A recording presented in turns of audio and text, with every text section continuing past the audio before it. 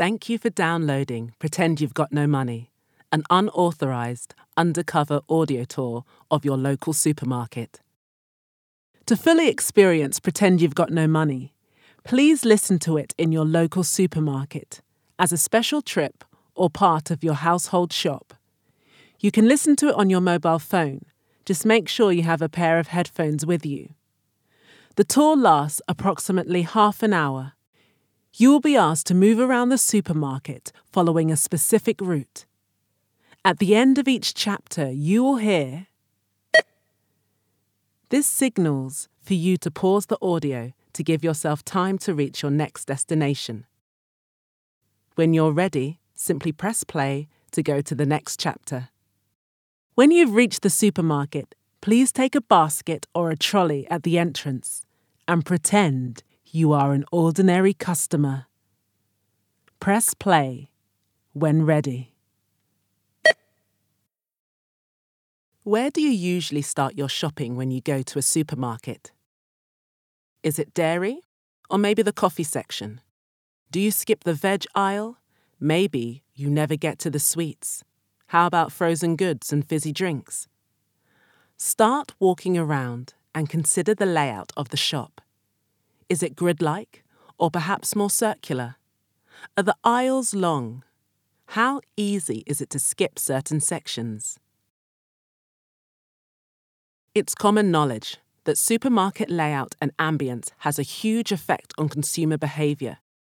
But did you know that 60 to 70% of purchases in supermarkets are made on impulse as a result of exposure to in-store stimuli? Now look around and notice the colours, the lighting, the music, the shelf design, the arrangement of products. These are some of the elements of the heavily designed infrastructure that is there to sell you more stuff. The marketing studies are constantly updated too. Recent research methodologies include immersive, photorealistic virtual reality supermarket environments, engaging study participants in various shopping tasks, measuring cortical brain activity in consumers while navigating a shop, and AI analysis of footage tracing the eye movements and facial expressions of shoppers.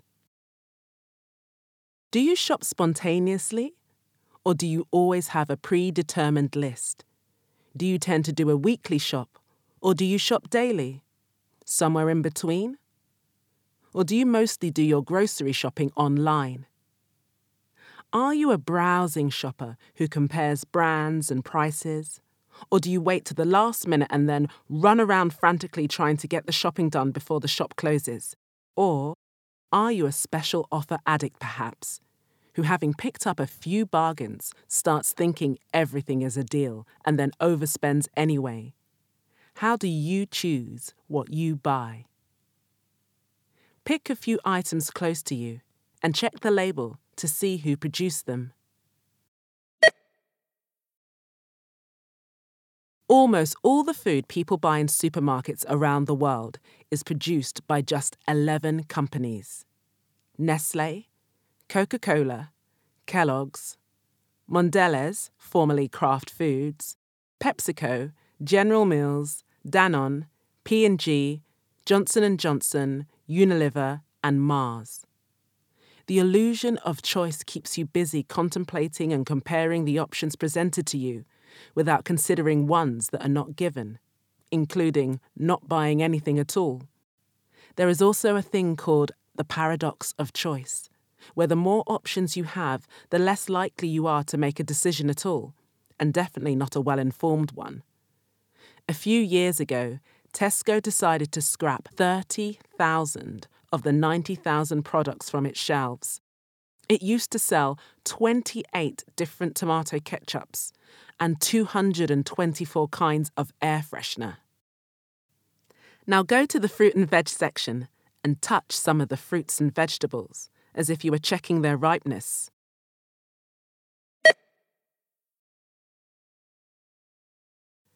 Notice the texture, firmness, temperature, weight, and smell of the product. consumer behavior research has concluded that if a shopper touches or picks up the merchandise, they are more likely to buy it. That's why certain items are in easy reach. Touch not only confirms visual cues to do with the product quality or freshness, but also elicits an emotional response in the consumer because of feelings of intimacy associated with the sense of touch. Touching, and even imagery encouraging touch, increase perceived ownership of that object. Are there any bananas in the fruit section? Any Chiquita bananas, to be precise.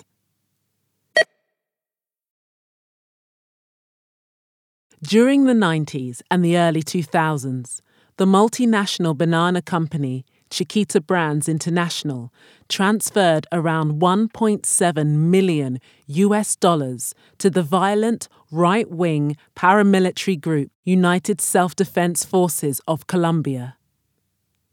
The company claimed it made the payments only to protect their employees, but in 2007 pleaded guilty and agreed to pay the U.S. Justice Department a fine of $25 million, about half of the profits of the Colombian banana growing operation from that time. The company also fueled the armed conflict by paying off leftist guerrilla groups such as FARC to protect its interests in banana-growing regions. Between 1997 and 2004, almost 4,000 people were murdered in the region of Urabá. In less than 15 years, 668 unionists were killed from the main banana workers' union alone, and an additional 60,000 forced into what is now the second largest internally displaced population in the world.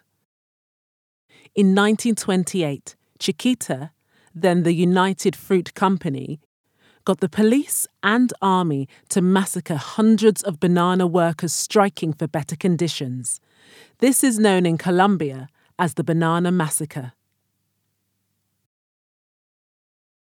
99% of exported bananas are of Cavendish variety, and such agricultural monocultures are a perfect feeding ground for pathogens. A strain of deadly fungus called Tropical Race 4 is currently decimating banana plantations around the world. Another strain of the fungus almost entirely wiped out Gros Michel, the previously most common exported banana variety. The most serious existential threat to the world's crops, however, is climate change. Changing rainfall patterns and intensified heat resulting in floods and droughts affect global yields of staples such as grains, corn, and rice, the three crops that more than half of the global population relies on, causing shrinking food supplies. The current dominant industrial model of agriculture relies on pesticides and fertilizers that reduce biodiversity and overexploit soils. It's not climate resilient and contributes to global warming and loss of natural habitat. With crops occupying about 11% of the world's land surface and grazing fields an additional 30%, we live in a world where 40% of all plants face extinction, including Arabica coffee, cocoa, peanuts, and wine grapes. Farming, along with all human activities, has to undergo a process of deep adaptation, i.e., changes in practices to prepare for and live with the climate-influence breakdown of societies. Now check where the other fruits and vegetables in the shop come from. Which of them have travelled the least, and which have the most air miles? If you are in Western Europe, chances are a large proportion of the fruit and vegetables in your local supermarket were grown in Almería in Spain. The sea of plastic greenhouses in the region expands over 185 square miles and is one of the few man-made structures visible from space. It's where about 3.5 million tons of fruit and vegetables are produced annually. 30% of the workers tending to the Almeria greenhouses are undocumented migrants who work in conditions resembling modern slavery. Most are paid less than a minimum wage and live in neighbouring slums built out of recycled plastic and wood from old greenhouse structures. Migrant agricultural workers worldwide usually work in vulnerable conditions and are susceptible to exploitation. They often stay in isolated accommodation on farms and face language and cultural barriers that mean they are separated from the rest of society, making the exploitation easier to hide. Have you ever grown any food crops yourself or worked on a farm? Try to find the product you have experience of growing or harvesting and check its price.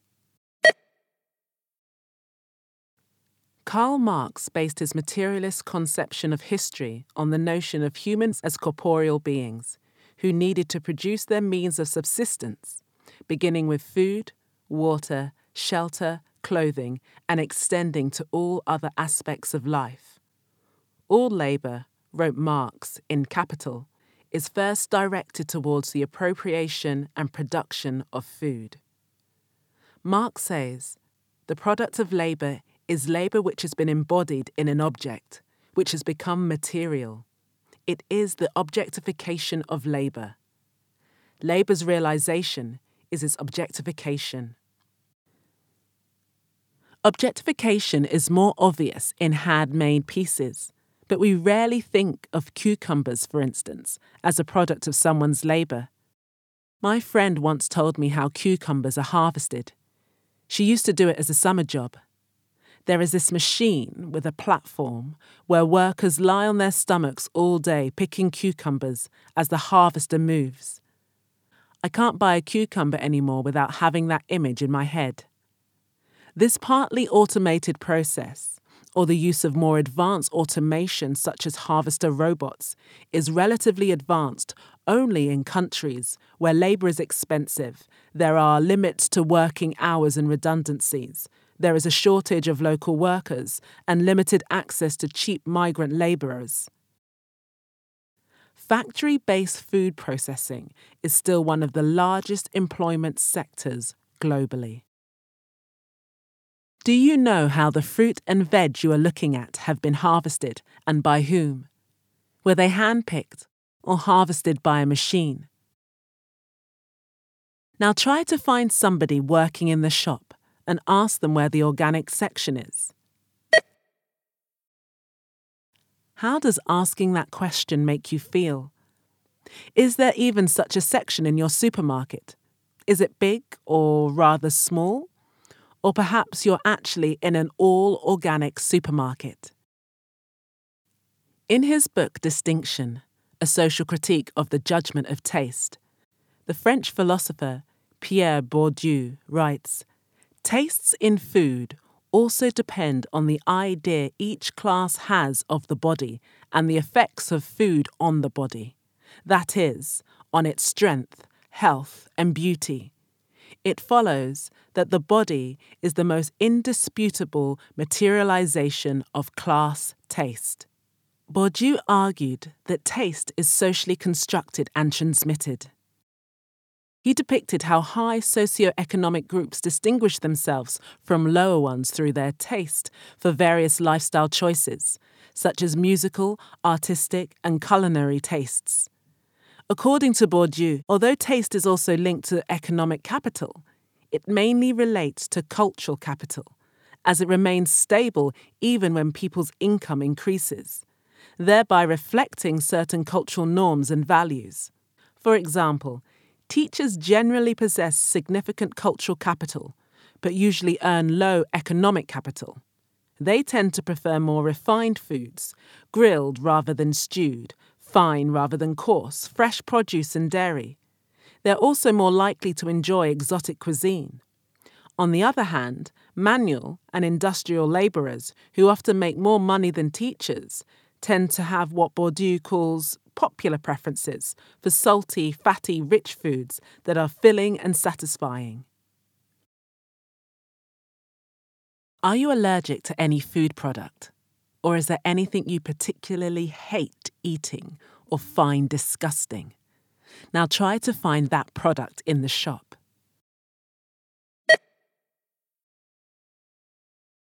Several studies of brain activity using magnetic resonance imaging, including ones at Virginia Polytechnic and University College London, concluded that watching the brain's reaction to a single disgusting image, such as contaminated food or cockroaches, was sufficient to guess each subject's political orientation. The volunteers in the studies were asked to rate how disgusting, threatening, or pleasant they thought each image was, and then answer a standard questionnaire about political ideology. Though the volunteers didn't report feeling any more or less disgusted by the images, brain scans told a different story. The more strongly a person's brain reacted to seeing disgusting images, the more likely they were to hold conservative views. The researchers theorized that conservatives, compared to liberals, have greater negativity bias. That is a psychological sensitivity to unpleasant or disturbing things. The research supports the findings of an eye-tracking study, which found that conservatives reacted more intensely to disgusting images. Now, please try to find something you really like. What do you like about it? Is it healthy? Is it savory? Is it sweet? Is it something you associate with a certain time, like your childhood, the summer, or the weekend? Confirmation bias is the tendency to embrace information that supports one's beliefs and reject information that contradicts them. One of the most famous experiments about it was conducted at Stanford on a group of students who had opposing opinions about capital punishment. The students were asked to respond to two studies that presented equally compelling and entirely fake statistics for and against capital punishment.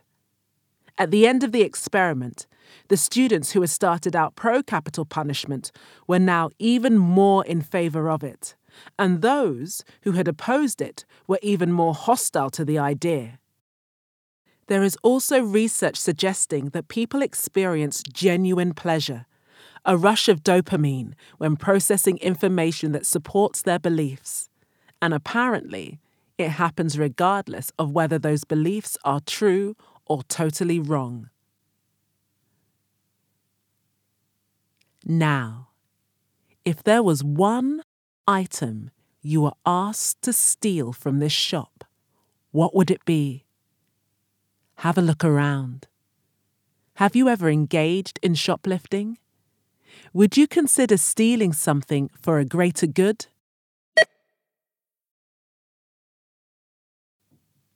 According to the French philosopher Deleuze and his collaborator, psychiatrist, and political activist Guattari, an object of desire is not wanted on its own, but in a specific context. This desire then produces rules that create new norms of behavior, or habits, a process that is largely subconscious. As humans, we don't just have habits, but the habit of forming habits. What are the rules of behavior used when dealing with others? What happens when your rules and other people's rules are incompatible? For instance, they stand on the wrong side of the escalator, leave a shopping trolley unattended in an aisle, or eat grapes straight from the supermarket shelf. We all know all too well the frustration when others don't follow our rules that have been crystallized into habits. But we tend to forget these are our rules, not theirs. Are such micro-fascist attitudes directly translatable into politics at large? Now find the pasta section. Check on the packaging where most of the pasta comes from. In the 1930s, Italy heavily relied on grain imports in order to satisfy the country's love for pasta. The vast majority of pasta was made of semolina flour from hard durum wheat, which did not grow well outside of southern Italy. Benito Mussolini was desperate to stop relying on other countries for wheat and to make Italy self-sufficient. He never actually banned pasta, but raised the import taxes for grains and insisted that Italians start eating more rice and vegetables grown domestically. He even had the support of the Futurists. In his Manifesto for Futurist Cuisine, Marinetti called for a total ban on pasta. He claimed that eating pasta lessened virility, caused pessimism and dullness, and decreased ambition. Mussolini's actions jeopardized wheat imports, caused only moderate improvement of national production, and resulted in a protest telegram from the American National Macaroni Manufacturers Association. Pasta became a luxury good, but Italians still continued with their obsession. Now head to the cake section. Is there even one in your local supermarket? Try searching for the sweets, biscuits, and chocolate section. Are there any cakes there?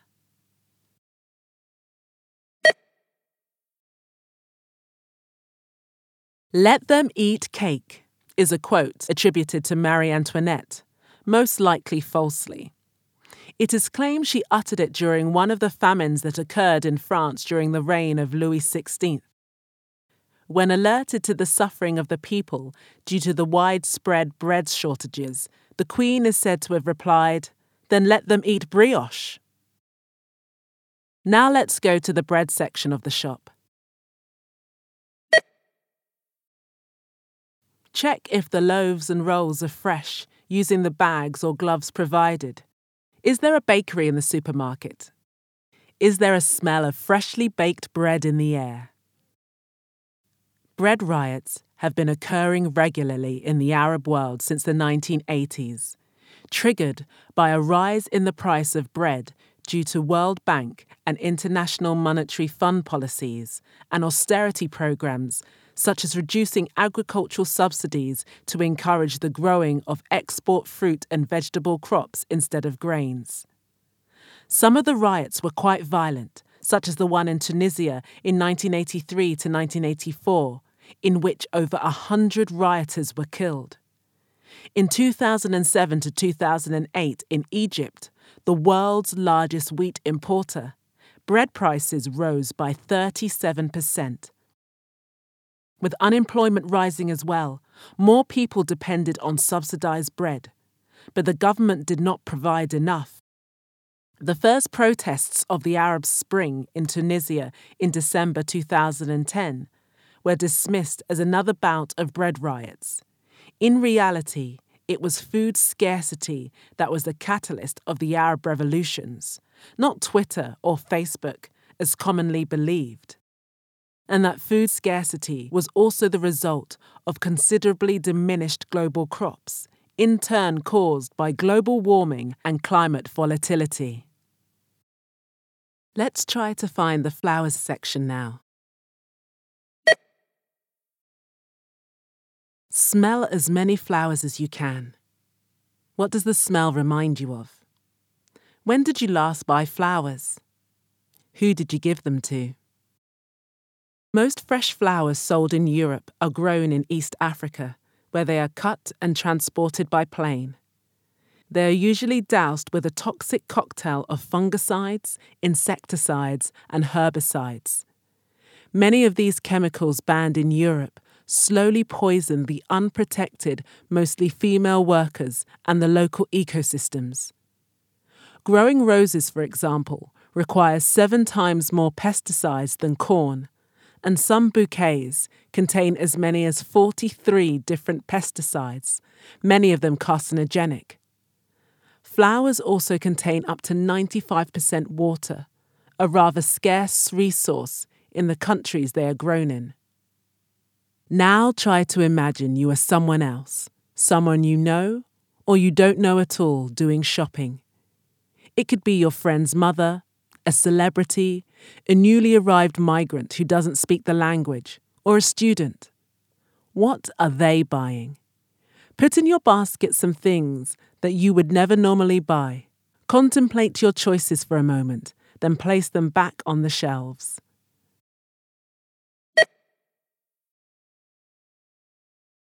Did you know that between 62 and 90% of our perception of a product is based on the colour of the packaging alone? There are unspoken rules that most manufacturers follow. Children's food products, for instance, often have bright and colourful packaging, whilst foods associated with a healthy lifestyle are more likely to feature hues of green and brown. Luxury items, on the other hand, are often packaged in black, silver, or gold. Now let's go and find the potatoes, the world's fourth most important crop.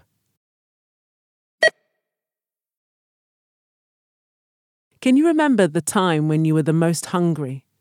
When was that? And why were you hungry? Before the potato was introduced into Northern Europe from what is now Peru, the population was relatively small and held back by regular famines caused by failures of the grain harvest. Although initially treated with suspicion and fear, which meant it did not achieve widespread acceptance until the late 1700s, the introduction of the potato spawned Europe's population growth, which led to the industrialization of the northern region and a subsequent shift in power from Italy and Spain to England, France, and Germany. By the mid-19th century, many poor people in Northern Europe relied on potatoes and milk for their diet. These two ingredients together provided them with all their essential nutrients. Between 1845 and 1849, the Great Irish Famine, caused by a crop failure from a disease known as potato blight and a tragically inadequate response by the British government, claimed the lives of 1 million people and caused another 2 million to emigrate. Within a few decades, Ireland's population was halved. Between 1866 to 1868, 15% of the entire population of Finland and Sweden died of hunger because exceptionally unfavourable weather caused potatoes and vegetables to rot in the fields. When my father's family was internally displaced in Poland during World War II, he remembers finding frozen potatoes and swedes in a field. This was the only food the family had for weeks. Freezing raw potatoes convert starch into sugar, so they had a strange sweet flavour and dark colour. When the Red Cross asked the famous child psychoanalyst Donald Woods Winnicott for advice on what to do with all the children and displaced people in camps after World War II, he said, "Give them food." They said, "And that's it, we already know that." And he replied, "Yes, but that's the most important thing you can do for them psychologically too." Is there a food bank or a food charity collection in your local supermarket? If there isn't, do you know where else you can donate food? Now let's go to the raw meat section of the shop.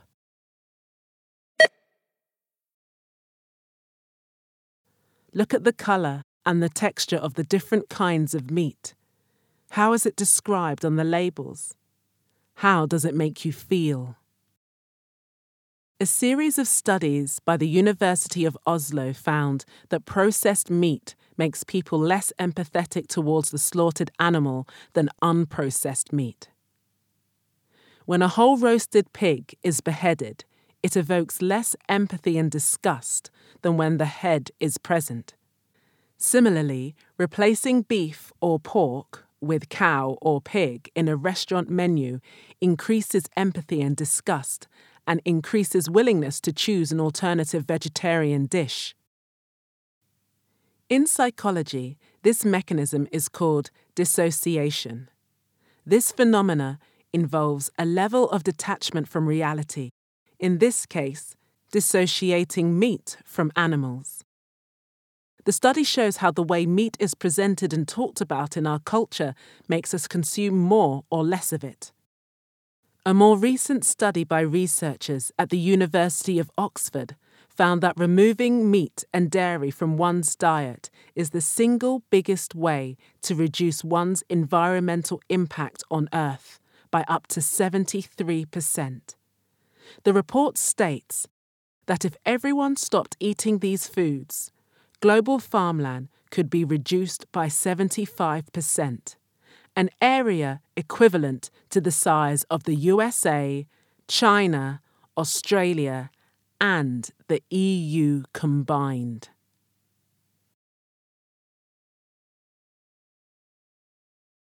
You've now reached the end of the Pretend You've Got No Money tour. Look around again. Is there anything you've forgotten? You're now welcome to continue with your shopping or leave the supermarket. Thank you for participating.